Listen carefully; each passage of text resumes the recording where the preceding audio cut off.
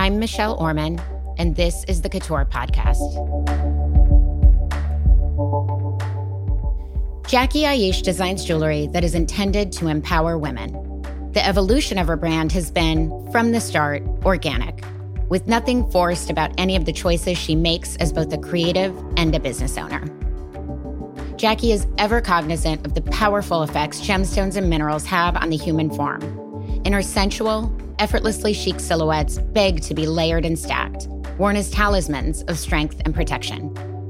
It was a delight to sit down with Jacquie, remotely, to learn more about her childhood, her start in the business, and her approach to collaborating with her clients, which include many of Hollywood's biggest stars. We also took advantage of her vast knowledge of the metaphysical properties of gemstones to get some inside tips on what gems and minerals we need in our lives right now.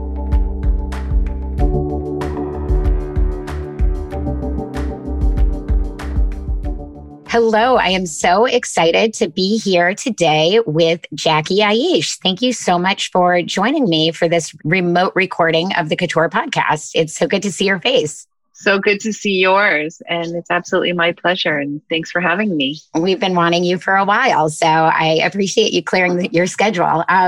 So first of all, I just want to know how you are. How have you been doing during this past strange year? With quarantine and curfews and sheltering in place. How are you? How is your family? We're good. It's been wild and we've been hanging in there. We've had some ups and downs, but I'm usually the kind of person that always shifts with the times, and I have to make the best out of everything. Yeah. And I've heard that you're kind of a homebody, like a self-described homebody. So did you kind of enjoy parts of, just being forced to stay at home? I did. And also, thank God, my office is only 3 blocks away from my house. So I was able to get out and walk to work and find some time to be creative and spend some time with myself. And like I said, I had to make the best out of everything. Well, that's great. I'm so glad that you and yours are all healthy. So just want to kind of get some background from you. I know that you grew up in Beverly Hills. So can you tell me what that was like and what kind of kid you were? I actually grew up in the Hollywood Hills. Oh, okay. Above the Sunset Boulevard. I'm gonna teach you something new about myself. Great. I grew up in the Hollywood Hills, and it was interesting. There was no riding bikes or going to the parks for us. But, I was always climbing the mountains and hiking and searching for fool's gold, which was one of my greatest hobbies. I loved the little sparkly rocks. And I painted rocks as a child all the time. And I think that's what, really started the fire for my creative outlet. That's so cool. So you were like a little nerdy rock hound from a young age. I'm complete. I have a rock collection too that I started when I was probably 5. So I can totally relate. And fool's gold, that was the coolest thing ever. I can't imagine being able to find that out in the wild. That's so cool. Yeah. Well, that's what we used to do. We'd go hiking above my house, and there was even a van that was overturned that had been there for years. So it was kind of like, it was like our little scavenger hunt that we would do on our time off. It sounds very wild west, right?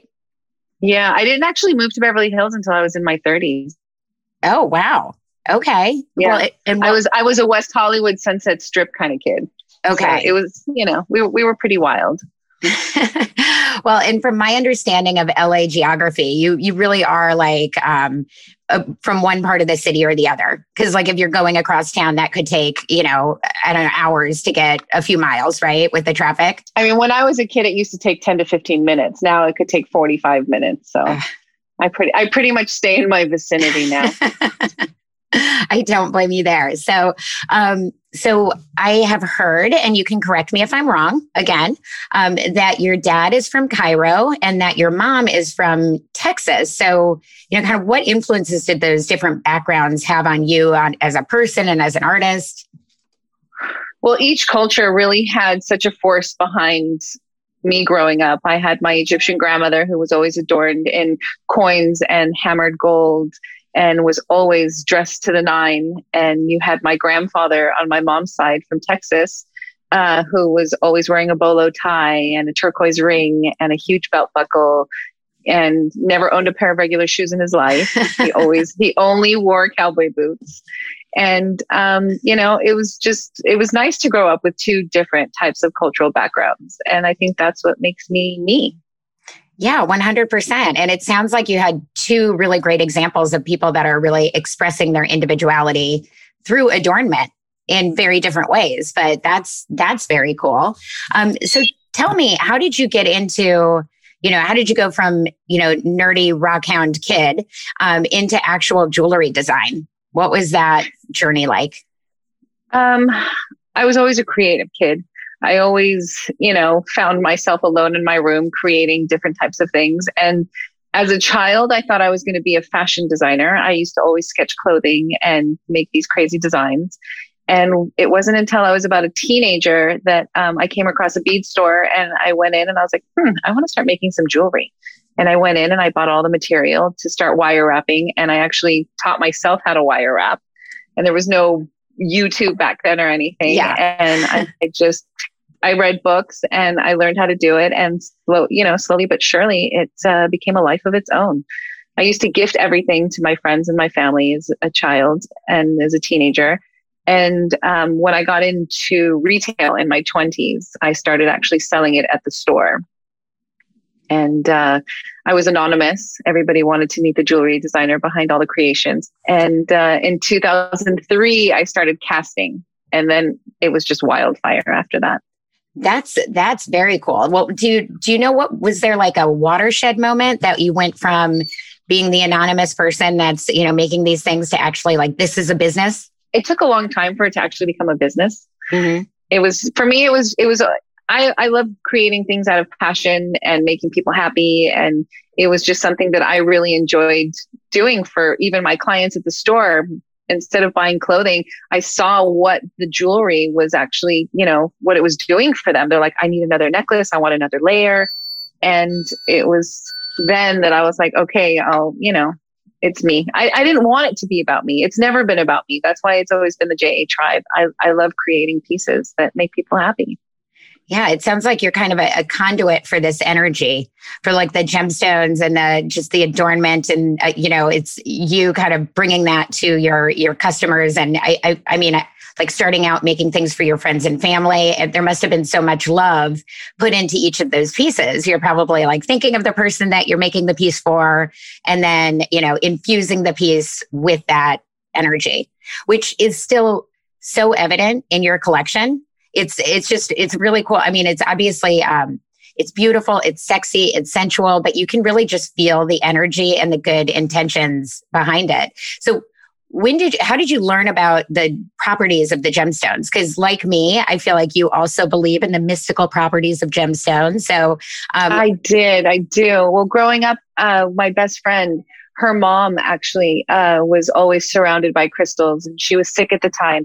So she used to bathe in crystals, and she was always surrounded by crystals. And it was just like so cool to me. And when I got into my 20s, I took a crystal healing class and learned basically how to, put the crystals on the body and how to use them and go into, use my intuition. And it was just something that I always had in my back pocket. And coming across the little tiny crystals, I was like, let's make a necklace out of this. And I mean, that was in 2007, 2008. And I made my first crystal necklace that I still have in my drawer. And it was the first one out of many. And people just started being drawn to them. They're like, what does this do? What is the, magic behind each one? And, I always find all these other people along the way that teach me more about the crystals and what they actually do and how to, care for them and what each shape basically, holds. Because each shape can heal in different ways, whether it's just like a one point versus a double point. Well, what's the difference between 1 point versus double point, just as an example? Well, 1 point is you're going towards, you're facing towards a certain place to have it generate. And then the double point is going obviously in both directions. So cool. And do you ever hear like testimonials from people? Because I imagine people come to you and they're like, Jackie, I need to find love, or, whatever is ailing them. All the time. I'm going to have to talk to you offline about a few things. That's so cool. Well, and you have arguably the biggest celebrity following in jewelry, at least that I'm familiar with. And what's really cool to me, it seems from the outside at least, that you're like actually friends with all of these like megawatt stars. Like, how do you explain that? Do you never get starstruck? Growing up in LA in the Hollywood Hills, I was surrounded by celebrity children growing up, and, working at the store on Sunset Boulevard. I just, they're regular people. And I feel that when you do treat them like regular people, it opens the door for a more intimate relationship. And, they come to me and they want to be creative and they want to create these amazing pieces for themselves. And I'm just happy that I'm able to execute and, bring them what they love. And obviously they feel great in it. So they come back for more. And it's a great relationship with each and every single client that I have, celebrity or non-celebrity. So it's really kind of collaborative. Like that's really cool. That's got to be a great experience. I mean, they're artists in their own way already. So when they want to, have something that's close to their body, they want to make it meaningful and magical. And that's what I'm here to do for them. I was thinking as we were talking about those properties and before asking you about testimonials, it's kind of like, being a modern day, witch doctor or something like that. I think it's so. Well, that would be me. Well, I think that's so cool. And I did want to ask you about like going back to, your beginnings. So you were working at the boutique and you started your collection, and then you really, you have, I don't know how many doors that sell your jewelry now, outside of your, you selling working with your clients in your Beverly Hills location. So, was it hard to get other retailers to really kind of understand your collection? Was that like a hurdle that you had to overcome? Well, when I first started out, it was really just, it was smaller boutiques, and it was more of a relationship that I had with the owners and the buyers at that time. And they really understood the collection. It wasn't for everybody at the time. And when I did finally meet with department stores, it was a little difficult in the beginning because my collection can get a little too, I don't know how to say it, was a little bit too difficult for the mainstream clients to understand. Mm-hmm. Kind of shifted for them in the first couple seasons, and that didn't work because it really didn't come from the heart.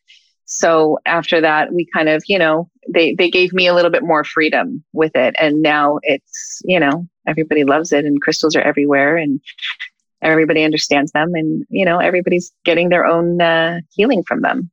Yeah, you're right. I mean, it's definitely a lot more mainstream now to see crystals and people talking about, healing, or it's, geodes as something that goes into someone's home as a sculpture or something like that. So it's definitely more mainstream now, and you were really ahead of the curve. So speaking of being ahead of the curve, I would love to talk about your Sweet Leaf collection. I know it's a collection of jewelry, mm-hmm. but I've also seen, the fabulous kimono that you gave to a friend of mine, another fabulous handbag.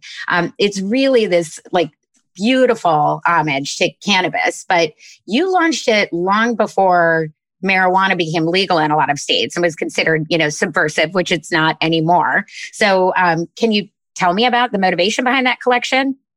I mean, I was a Hollywood kid in the 80s and 90s. Cannabis was part of our culture. It was, grew up with, that was completely normal. But if you had something that had the cannabis leaf on it, it was like this little underground sign that, okay, I smoke weed.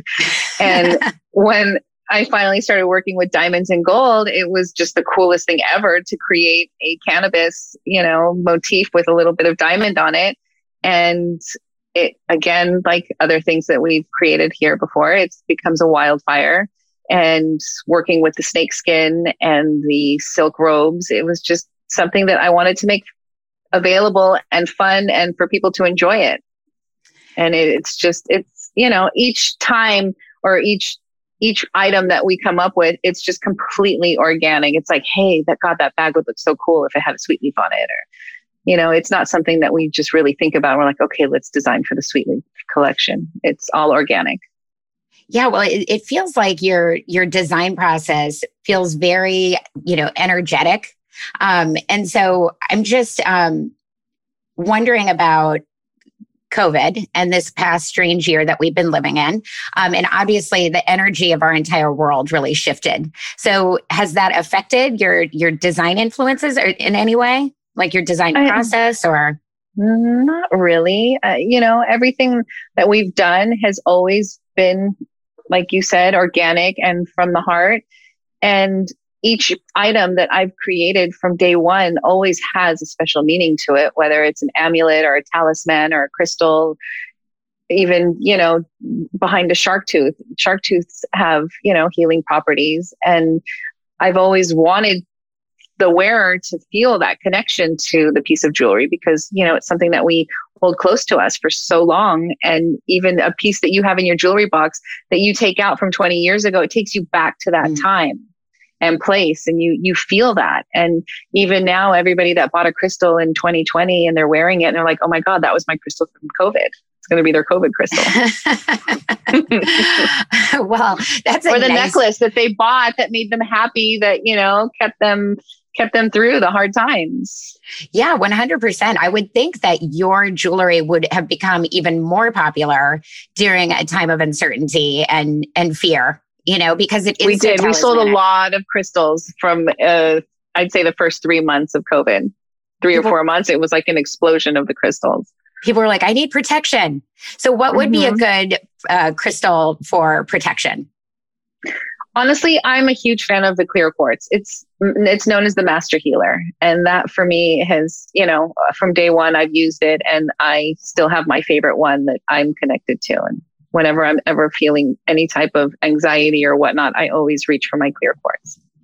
And, so now that we're on this subject, and I'm just going to pick your brain for a little free advice here for our audience. I've heard a lot of people are having really strange sleeping patterns during COVID. So what would be a good crystal to, help give someone a more restful night's sleep? Aquamarine is very calming and soothing. It's always one of my favorites. Okay. And then, so the clear quartz would be good also for any kind of anxiety that somebody's having around life definitely. These days. And what about, I don't know. Clear quartz and aquamarine. Okay. And what about and I don't know if we can make the distinction in these kinds of neuroses, but I know that there's going to be a lot of anxiety about coming out of this. People are now getting vaccinated. Life is getting back to normal. And some people are like, wait, I've discovered that I really like my couch. Is there any... And I don't know that I want to go out there. So is there something that might promote, courage or just be a little more empowering to, get off the couch and go and face the world?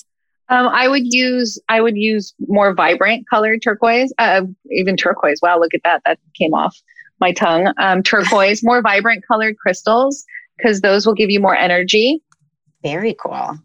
And for me, I always find that whatever crystal I usually gravitate at that moment is the crystal that I need. Okay.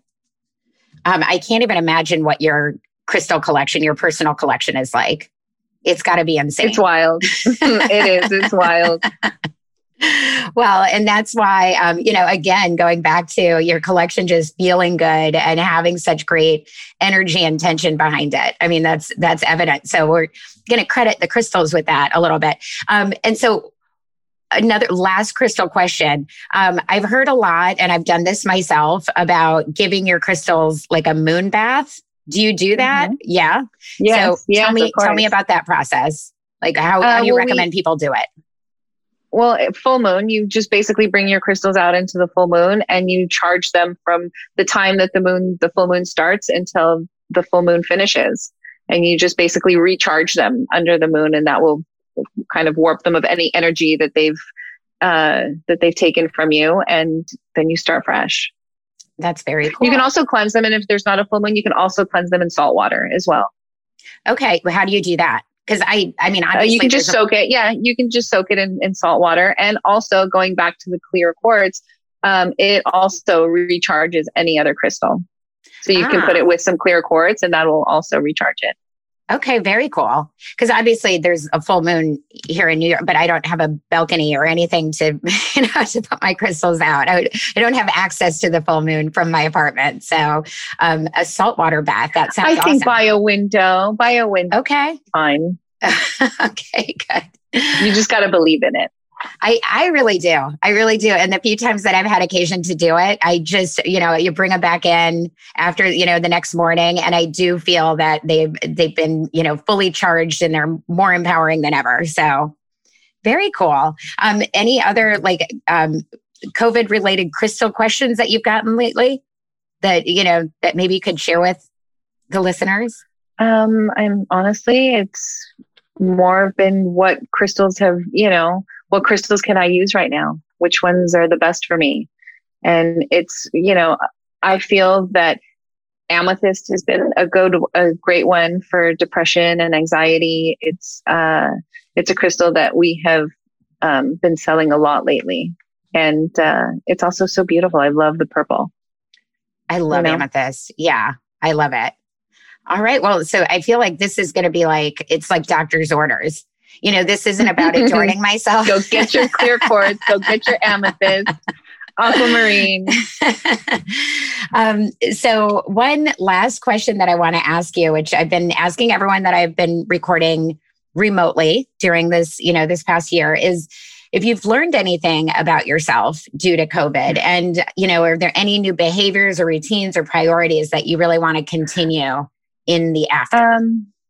It's taught me to wash my hands a lot. I will say that for sure. And it's taught me not to stress. And honestly, don't stress about the small stuff.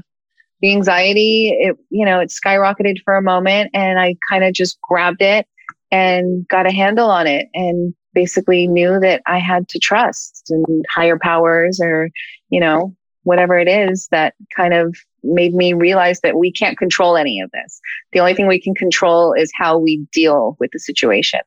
And, we just have to stay calm and surround yourself with your loved ones and know that, we're all going to be okay. Yeah, it's a beautiful lesson, because how many times have we worried about things that we have no control over? And the worry doesn't do anything but give you gray hair and anxiety. So I also hope that that's something that I can remember to do, and to not worry about the small stuff too, right? It's not that big of a deal. Calm down, Michelle. Exactly. And, we all will get back together soon, and it's going to be exciting. And I can't wait for all countries to be able to get back to life, because even though here in the US, we're doing much better, you see what's happening out there in other countries. And it's just, it's still very heartbreaking. And yeah, I can't wait for everybody on the planet to be able to celebrate together. Well, amen. I mean, if you can do all of your witchy powers and send them. I'm trying, girl.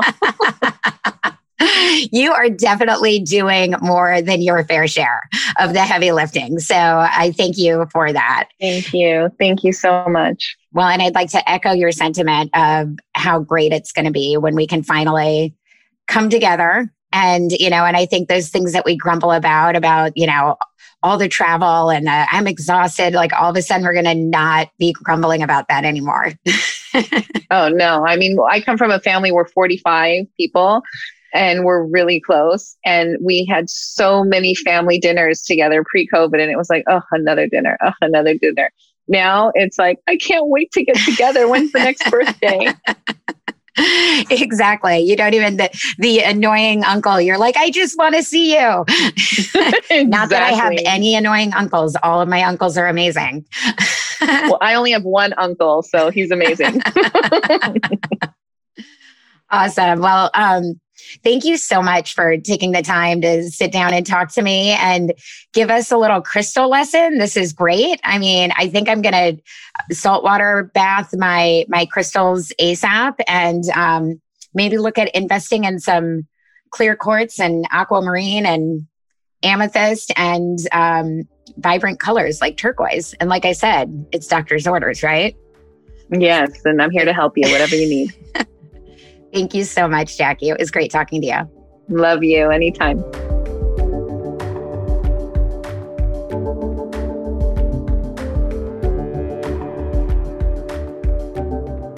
Thank you for listening to the COUTURE Podcast.